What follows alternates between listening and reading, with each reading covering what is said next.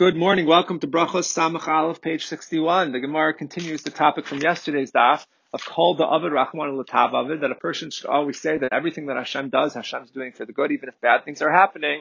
Maybe there's something good that will come out of it. And continuing with that theme, the Gemara also says in the name of Rav Meir that L'olam Yu Dvar Sha'adav Mu'atim, we should have few words of HaKadosh Baruch Hu, which means we should not complain when bad things happen, because perhaps there's some divine purpose behind them.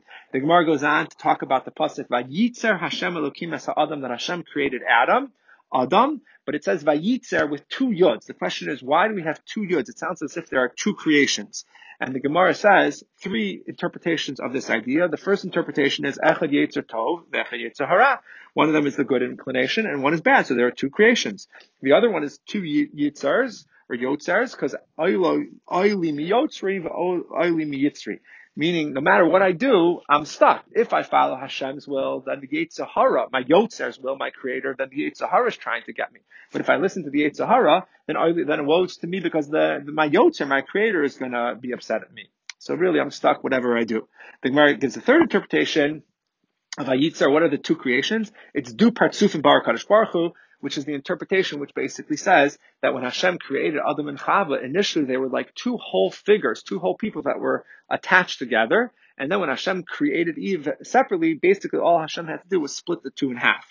Then the Gemara goes on to talk about this, because there's actually a debate. One says Partsuf, that Chava was actually her own figure that was attached to Adam, but it was only split. And the other one says that she was Zanav. She was actually just a tail that was built on Adam, and Hashem took off the tail and built Chava from the tail.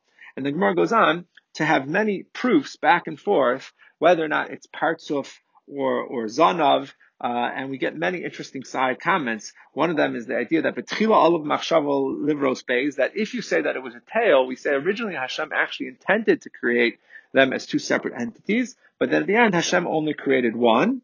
Another idea that we see from here is if you follow the idea that Chava was already a partsuf, she was already her own figure. The question is, why does it say Vayivan Hashem, that Hashem built her? What's Hashem building her? She was already her own person who only had to be split. And the answer is the Vayivan, the building is that Hashem actually created her braided her hair in order to make her pleasing or beautiful for Adam, and Hashem was almost like the Shadchan. But we see from here that the language Vayivan of building refers to creating braids, and there's actually a halachic import to this, because this is where we learn the idea that it, at least on a rabbinic level, might be forbidden to braid hair on Shabbos as an isser or a violation of something akin to a bona at the building on Shabbos. The Gemara goes on and talks about the idea of, okay, now if you say that Adam and Chava were partsufim, were two figures, attached to each other by the back, well, which direction did they walk? Did they walk in Adam's direction as he was facing forward, or Chava's? And the answer is they walked in Adam's direction facing forward. And from here we see this idea that a person shouldn't, a person shouldn't walk behind a woman, even if it's his wife, because this is immodest, it's going to lead to bad thoughts. And the Gemara goes on to talk about how terrible this is, and other issues of modesty, like when you exchange money to a woman, or if she's a clerk, you shouldn't count out the money slowly in order to gaze at her, and other ideas of modesty. The Gemara goes on as we turn to the Amud Beis. The Gemara talks about the idea of again the Yetzer Hara and the Yetzer Tov, and the Gemara says that actually tzaddikim are ruled by the Yetzer Tov, Rishonim are ruled by the Yetzer Hara, and Beinonim, those who are in between, are ruled by both. It's a tug of war; they're going back and forth. And Rava actually considered himself to be a Beinoni. He was only in between. Abaye said, no, if you call yourself a Beinoni, then you're calling the rest of the world Rishayim. Lo shavik marachai lechober, you're not letting anybody live. The Gemara goes on to talk about the pasuk of Haftas Hashem L'Kecha, which is B'chol B'vavchol B'chol Nafshecha. Why does it have to say B'chol Nafshecha? You have to serve Hashem even with your life and even with your money, because some people money is more important to them than their life. Some people, their life is more important. Either way, you have to do it. Then the Gemara goes on to the famous story of Rabbi Akiva, who gathered Torah students and taught Torah. Even the Romans had decreed that it was forbidden. They caught him. They were going to kill him. And they said to him, and Rabbi Akiva said, his students came to him and they said to him, Rebbe, Ad Khan, is you still loving Hashem even in this situation where you're being killed? And he said, my whole life I looked forward to the opportunity of being able to die for Torah, and now I've given the opportunity. How would I not want to do it? and this happens, he was killed. The angels say, Zu Torah v'zu schar, is this the reward for Torah? And Hashem says, yes, he's going into the eternal world.